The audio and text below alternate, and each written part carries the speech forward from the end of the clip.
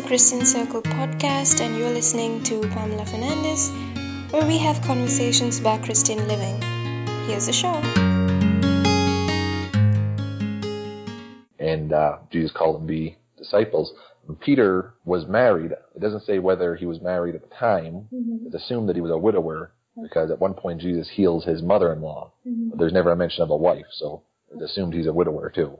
So he's just a Jewish fisherman by the Sea of Galilee that along comes this itinerant rabbi that tells him, come follow me, and he drops everything and follows him. Like I said, he was a fisherman. He wrote the epistles of St. Peter, 1st and 2nd Peter, and they were written in Greek. And so there's some debate on whether or not he even knew how to speak Greek. Maybe he had like a secretary write them for him. But yeah, for all intents and purposes, he was an uneducated fisherman from northern Israel. When we talk about Peter, there's a lot about his characteristics. So can you talk about Peter's, throughout the Gospels there's mention about his temper, his brashness, all those things. So can you talk a little bit about, those flaws that Peter had that all of us have? Yeah, he was very much, he rushed into things. He kind of put his foot in his mouth a lot too. Whenever it's listed, the apostles are listed with Jesus, and it says like who was there, Peter's always listed first. He was a very important figure in Jesus' inner circle. It was usually Peter, James, and John was really his inner circle. And Peter would sometimes just spoke his mind without ever really kind of thinking about it first.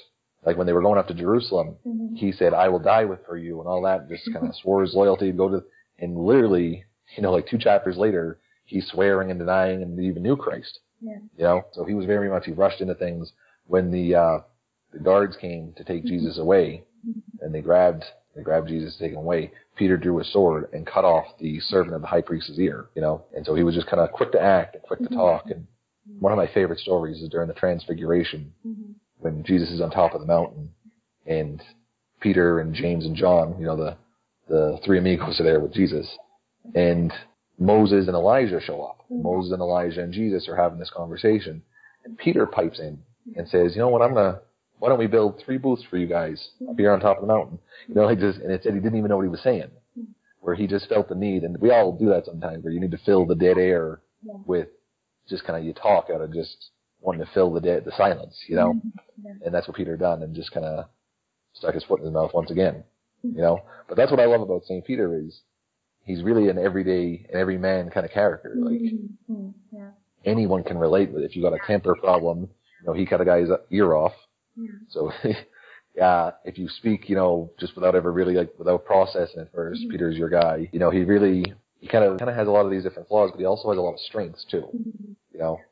And it was really, Peter was really, his strengths were really reinforced on the day of Pentecost, when he received the Holy Spirit, in that special way that the apostles in the upper room, that he went from kind of gun shy, kind of scared. They were up in the upper room, the door was locked for fear of the Jews, it says in the Gospel of John.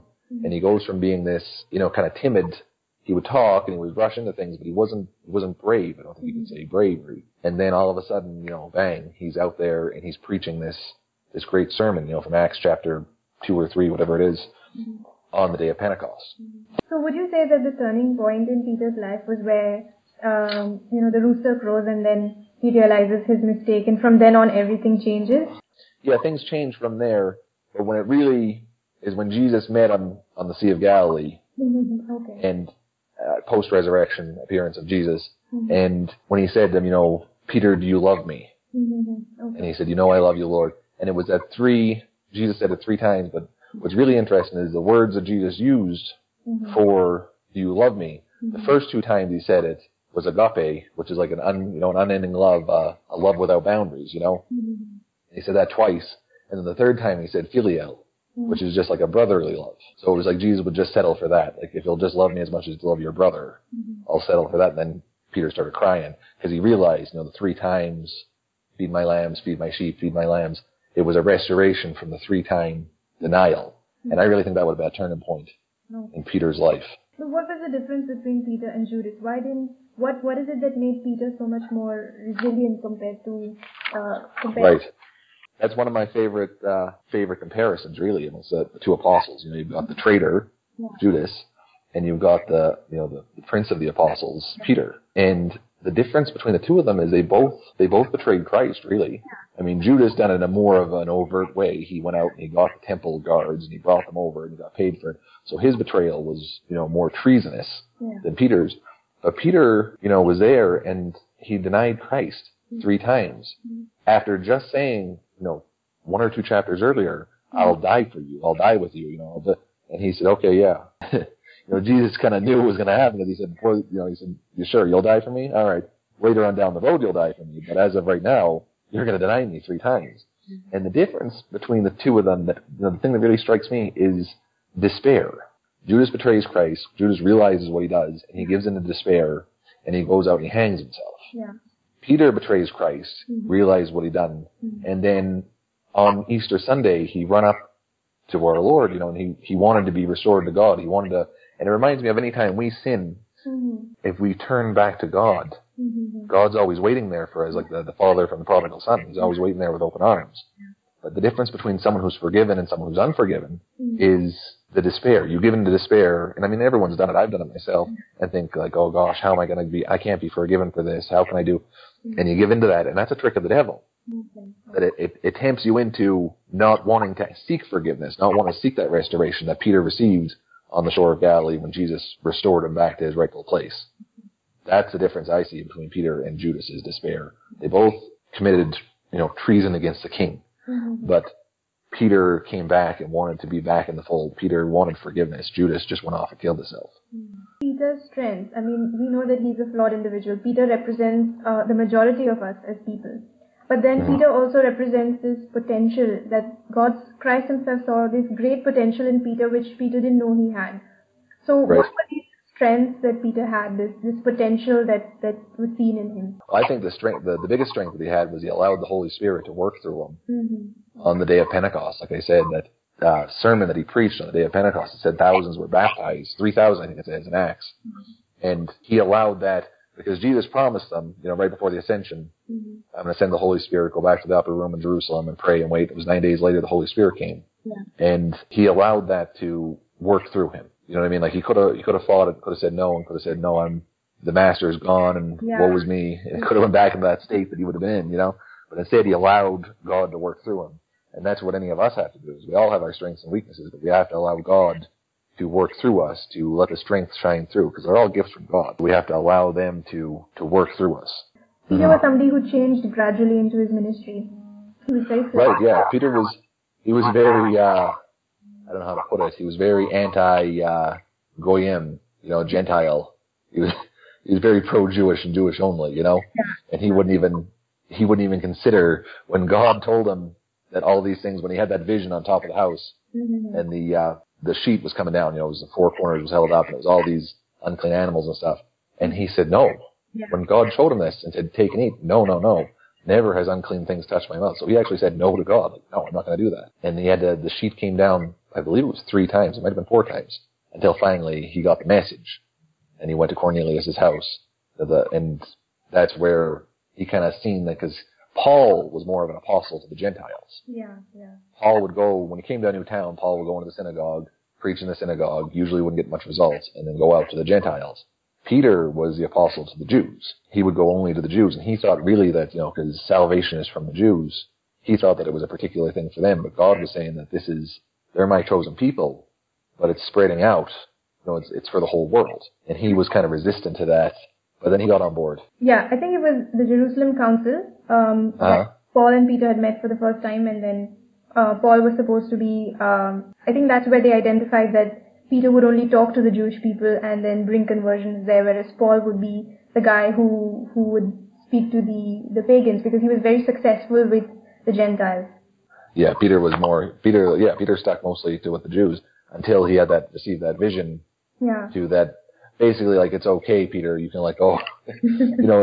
This is the way it's supposed to be, because then he started eating with mixed company, and then some of the Jews in, I believe it was Antioch. Some of the Jews kind of took offense to that he was eating with mixed company. The Jewish Christians, because it was Judaizers. That was one of the first problems of the early church, was Judaizers. And they said that, to become a full member of the church, you had to be circumcised, you had to keep the Mosaic law, and that's really what the whole Jerusalem Council was about. What kind of requirements do we have to put on these new Gentile converts? And Peter stopped eating with Gentiles, and that's when Paul kind of chastised him. I think it was in Galatians he talks about it, where he said, I kind of took him to task for that. And Peter seemed like, okay, yeah, and Peter went back to, the mixed company and everything. But, that was what the Jerusalem Council was mostly about, was what kind of burdens do we put on, do we make them keep the whole Mosaic law? And that's where we get the council's decision. And the thing that's interesting about that too is James stands up and he gives kind of his opinion of what's going on. After they receive Paul's testimony about what's going on, James, and then Peter stands up and says, we have decided. He speaks for the church. That's where you really see Peter really taking on the leadership role, apart from Pentecost Sunday, but he's really taking on that role, saying, we have decided. So he's speaking with authority there. And that's what I think he really had a good leadership skill. He was always named first when named the apostles, and he was always, sometimes in different parts of the gospel, they'll say Peter and the other apostles, or Peter, James, and John and the other apostles. And then all the major moments in Jesus' life, Peter, James, and John was there. But it was Peter who first recognized Jesus as the Christ. When they were sitting, and he said, who do people say that I am? And they come off with all kinds of, Elijah, some say this, some say that. And he said, who do you say that I am?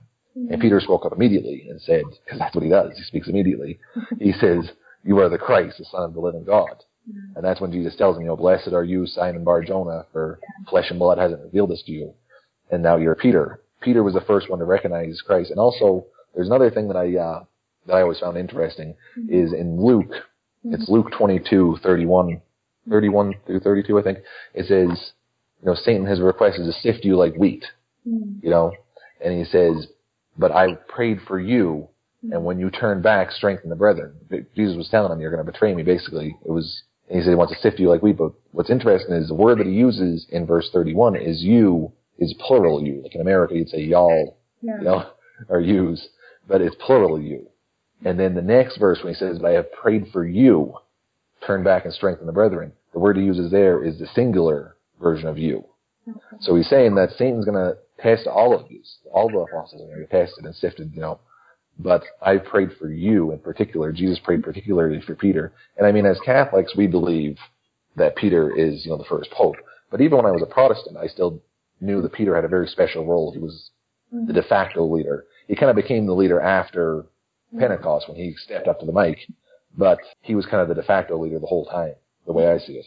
And it must have not been easy, right? Knowing that that your leader has gone and left you, and now you're left with a ministry and doing all the things that he did. So it must have been difficult managing the early church, which was so fragmented with no specific rules. It would have been impossible if not for the Holy Spirit, really. Yeah. It would have been a sheer impossibility. That was there's a story that Dr. Peter Crayf tells all the time. He's a professor of philosophy at Boston College, and there was a merchant in France in the 1800s, and he wanted to convert to Christianity, to Catholicism, and or in the 1700s. It was back during the time of the Borgias, so I guess it was the 1400s. And he wants to convert, and he tells the Bishop of Paris. The Bishop of Paris says, "Oh, great, I'll baptize you right now." He says, "No, I'm going on a business trip to Rome. Let me go to Rome, and I want to see it all for myself. See, the capital of your Christian empire here, and then I'll come back and I'll get baptized." And the bishop thought, "Oh boy, he's going to go and see all the corruption, all the different things that's going on, and all this, high place corruption." And so the merchant disappears, and 3 months later he comes back and he says, "Did you see it?" He says, "Oh yeah, I seen it." He said, "What do you see?" I said, "Oh, I seen a terribly run organization with corruption and all this different things." And he said, "I want in." He said, "You want in?" He said, "Yeah, because without the Holy Spirit, this would have collapsed 2 days after the resurrection." If you look at the odds that they were up against for 2,000 years, but especially in the early church, with all the things they were facing, and the Sanhedrin was constantly bringing them in and beating them in Jerusalem until they, graduated up to stoning Stephen. Like they sent Paul out as like a Christian hunter all the way to Damascus to go drag them back, and all these different things. And then the Romans get involved, and the Romans start persecuting. If it wasn't for the Holy Spirit, the whole thing would have just collapsed in a matter of weeks. But that's really what made Peter the leader he was the Holy Spirit, because Jesus said, "I'm going to send the advocate, and he's going to strengthen you, he's going to help you, and he's going to bring back all these things I told you." Because you got to remember too, is we didn't have a Bible back then in the early church. Yeah. Everything was through memory and through oral, passed down campfire kind of stories and, church services and stuff. So they kind of like passed on, because the first gospel wasn't written, I think they say the earliest was maybe 30 years after the resurrection. So it isn't a terribly long time, but still, even then they would only had, like, each little group would have only had fragments of what we now call the Bible. So what exactly can ordinary people like all of us learn from Peter's ministry, from his life, from what he did and what he finally accomplished? I mean, he started off being, a fisherman, and then he went on to being a fisher of men. So what can we learn from Peter? Talk about the two biggest things I think that we can learn from Peter is no matter what we do, no matter what happens, we can always return to God. So no matter what you do in your life, no matter where you're at in your current faith life or, whatever you want to call it, you can return to God. Mm-hmm. God can use someone like Peter who denied him 3 times. He can use someone like St. Paul who killed Christians. He had blood on his hands, like we talked about the other time with St. Paul. But Peter betrayed Christ in a very real way. He betrayed him by denying him 3 times, and yet here he comes out of that and becomes, the first, leader of the church. He becomes, the first pope, we believe, but everyone can see that Peter was a very special leader in the early church. And that's really, I think, the biggest takeaway is no matter what you've done in your life, no matter where you're at, no matter what kind of sin you committed or what you think that God can, because you hear that a lot from people. Like you talk to people about God and they say like, oh no, if you knew what I done, God can never forgive me. No, he can. God can forgive you. God will forgive you. It's all you got to do is ask, really. That's all you have to do is accept it. He's already done the work. He already died for you. All you have to do is really just reach out and grasp it. It's like a hand being offered you. You're drowning in the sea of sin. And there's a hand reaching down, just like Peter when he sunk in the Sea of Galilee, when he walked on the water. Just the exact same thing. Jesus reached out his hand and grabbed him. And that's what Jesus had his hand out like that for every single one of us. Every person on earth. Jesus has his hand outstretched to us. And just like Peter, no matter what we do, we can reach out and grab his hand. And that's it. I mean, there's no, you don't have to, do any kind of like degree. You don't have to earn a degree. You don't have to run a marathon. There's no requirements to it. Just reach out and grab the hand of Jesus. That's, I think, the biggest thing. And another thing is be emboldened by the Holy Spirit. Allow the Holy Spirit to embolden you, just like it did with Peter. The day of Pentecost comes, they're in fear of the Jews in the upper room with the door locked. And here, all of a sudden, he throws the door open and goes outside and starts preaching. And they would go to the temple, in the temple courtyards, and they would preach in the temple courtyards where the Jerusalem authorities actually were. Like that was their physical location. And they would preach right outside their doorstep. He became completely emboldened. Fearless. And the fearlessness came from the Holy Spirit, because Peter wasn't fearless to begin with. Peter was scared of, he might have only got, I don't know what the punishment would have been for being a disciple of Christ, but he might have only got whipped or something to begin with, on the day of, the Holy Thursday, Good Friday. But he was terrified there. He was terrified to admit he even knew Jesus. He said, I've never seen him in my life. But now he's going literally to the doorstep of the people who killed his rabbi, his master, his Lord. He's going to their doorstep and preaching the gospel right outside. So that's a big turnaround. And we have to allow that to happen in our lives too. Is you have to, be fearless for the sake of the gospel. Just go out there and share the gospel with somebody. And you might get rejected, and you probably will get rejected, more times than you'll get, a friendly, you know what I mean? Like, especially if you do it, in public or online or whatever, you get a lot of nasty comments online. And just let it roll off your back. Doesn't matter. Doesn't matter what someone says. What matters is the truth, and the truth is Jesus is who he says he is. And that's world-shaking truth. Would you also say that Peter was very loyal? I know that even though he denied Christ, I mean, he was with him practically every step of the way. Right. Even though he said he didn't know him, but he was in the courtyard watching him, and you see Peter's loyalty throughout. Yeah, I feel like he was very loyal. I think the fear got the best of him, or maybe it was even the devil, because Jesus said, the devil's wanting to sift you like wheat. So maybe it was just kind of a temptation from the devil, just to, kind of like the old cartoons, the demon on the one shoulder and the angel on the other shoulder, and the demon got the better of him. But yeah, I think he was loyal, and he followed Jesus. He wanted to do the right thing. He wanted to be there, with his master.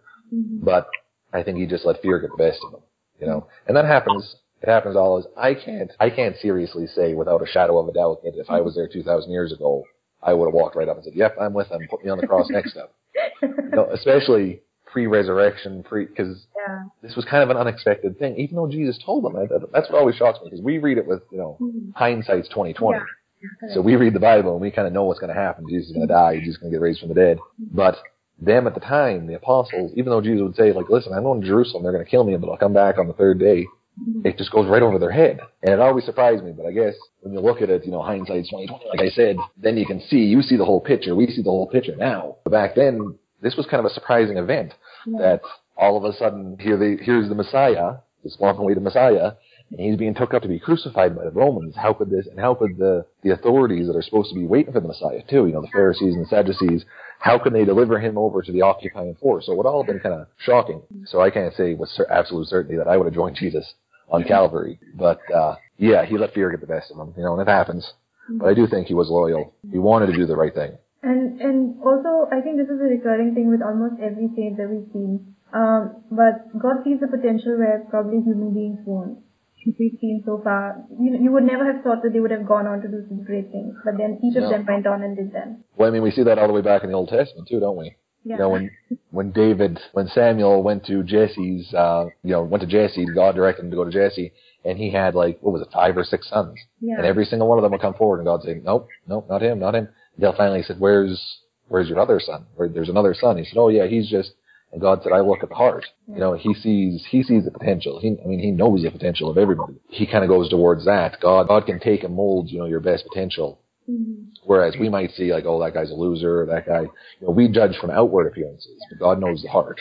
And that's the most important thing, is your heart, your desire to do good. What are some of the most famous teachings or quotes of Peter? I mean, there were certain things that he, other than his preaching to only Jews, but there were specific teachings that Peter had. What are some of his most famous quotations or teachings? My favorite thing that Peter ever said was after the bread of life discourse. Jesus is preaching in the synagogue in Capernaum, and he tells them, this is, my flesh is true food, my blood is true drink, John chapter 6. And then the Jews start grumbling amongst themselves, and then Jesus doubles down and says you have to gnaw on the flesh. And then a lot of them left. Many of his disciples drew back. It says they left him.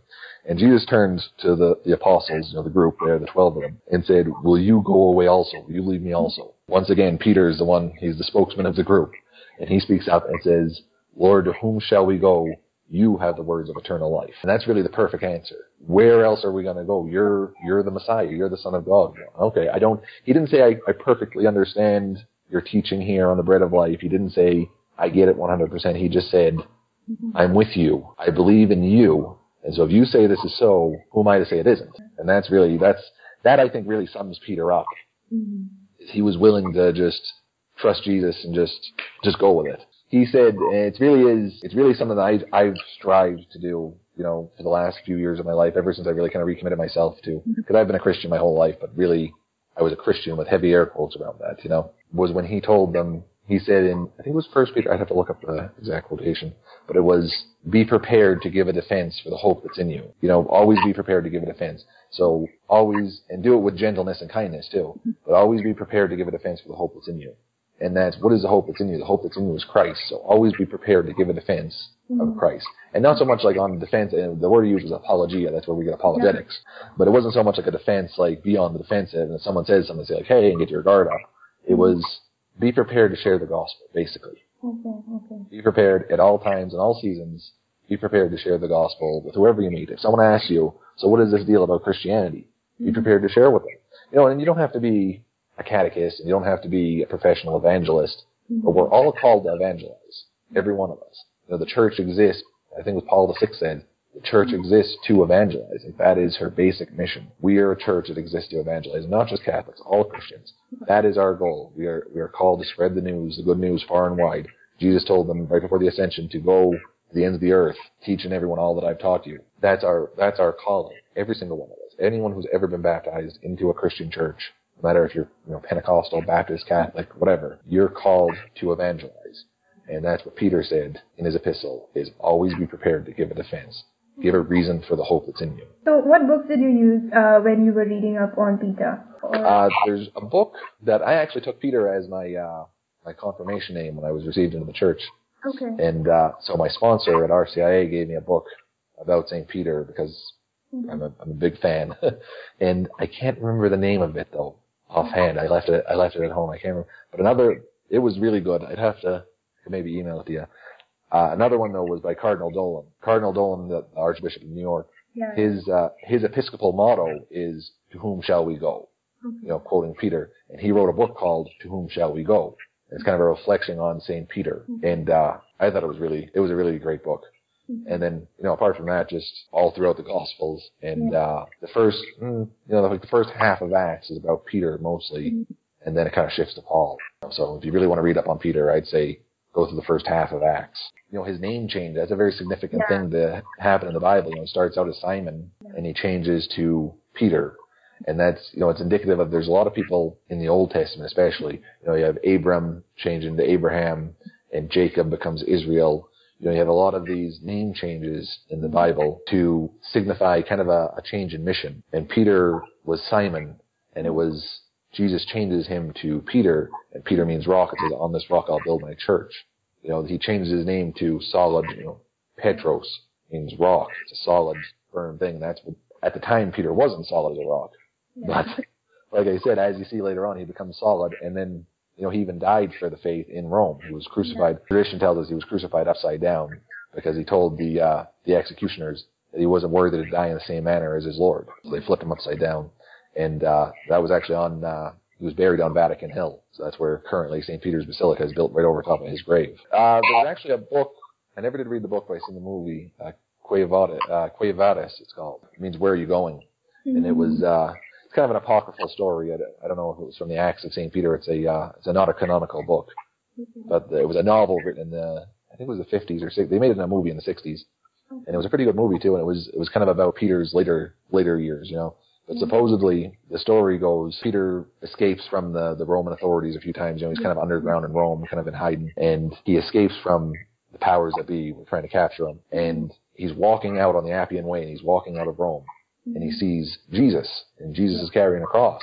And Jesus is heading into Rome. And he asks him, he says, "Where are you going, Quo Vadis?" And he says, "Oh, I'm going back to be crucified again." And all of a sudden, Peter remembers the last time Jesus went to be crucified, and he denied him. And so he turns around and walks back into the city, and he was captured, and Nero had him crucified. It's a nice image of the way Peter grew, the way he evolved in his faith, from being loyal, but not loyal until death, to loyal until death. He went the whole distance. He became the martyr, the ultimate witness for the faith. Martyrdom means witness. He became the ultimate witness for the faith by submitting himself to martyrdom. And I think we're all being called to that, right? From being just loyal and on the fence to being completely loyal, and it's an everyday thing, I guess, that you're being called to do that over and over and over. Yeah, well, because Jesus is the King of the universe, the King of Kings, and you don't kind of submit to. We've all kind of lost the idea of what a king is, because everyone lives, not everyone, but most of us that are listening to this live in kind of in democracies. Yeah. And we don't really have monarchies. They have monarchies in some European countries, but they aren't really what they used to be. So we've kind of lost the idea of what a kingdom is and what a king. But Jesus is the King of the universe. He's the King of everything. And we have to submit. That was a couple of weeks ago. The gospel reading was Jesus said, "Come to me, all you who are labored and heavy burdened, and I will give you rest, because my yoke is easy, my burden is light." You have to submit to the kingship of Christ. And he also said, pick up your cross daily and follow me. We have to be willing to go all the way with Christ. 99% of us won't be called to martyrdom. That isn't what we're called to. But the little things, we have to be willing to suffer for Christ if we're called to that, and not turn away. And I think that's one of the things is being aware of the moments that you're being called. Sometimes we're not aware that in this moment that we're being called, and we're just on our own independent trip. I think being open to the Holy Spirit leads you to understand that you're being called to this moment of fellowship, or to this moment of charity, or to this moment of, giving, or whatever. Yeah, these divine appointments. Yeah. I can't remember who it was that I heard say that, divine appointments. It's these little moments in time where someone says something to you and just a Bible verse pops in your head. Share it with them. Tell them that. Don't keep it to yourself. Or, somebody needs counseling and you just sit there like nodding, yeah, but you don't actually say anything. Yeah, or there's all these little things that just kind of pop up in your daily life that you can use to help further the gospel that we've just let slip by. Yeah. If you'd like to get in touch with me, you could tweet me at Pamela Q Ferns. I'm also on Facebook at Pamela Q Fernandez. So see you next time. Until then, God bless and take care.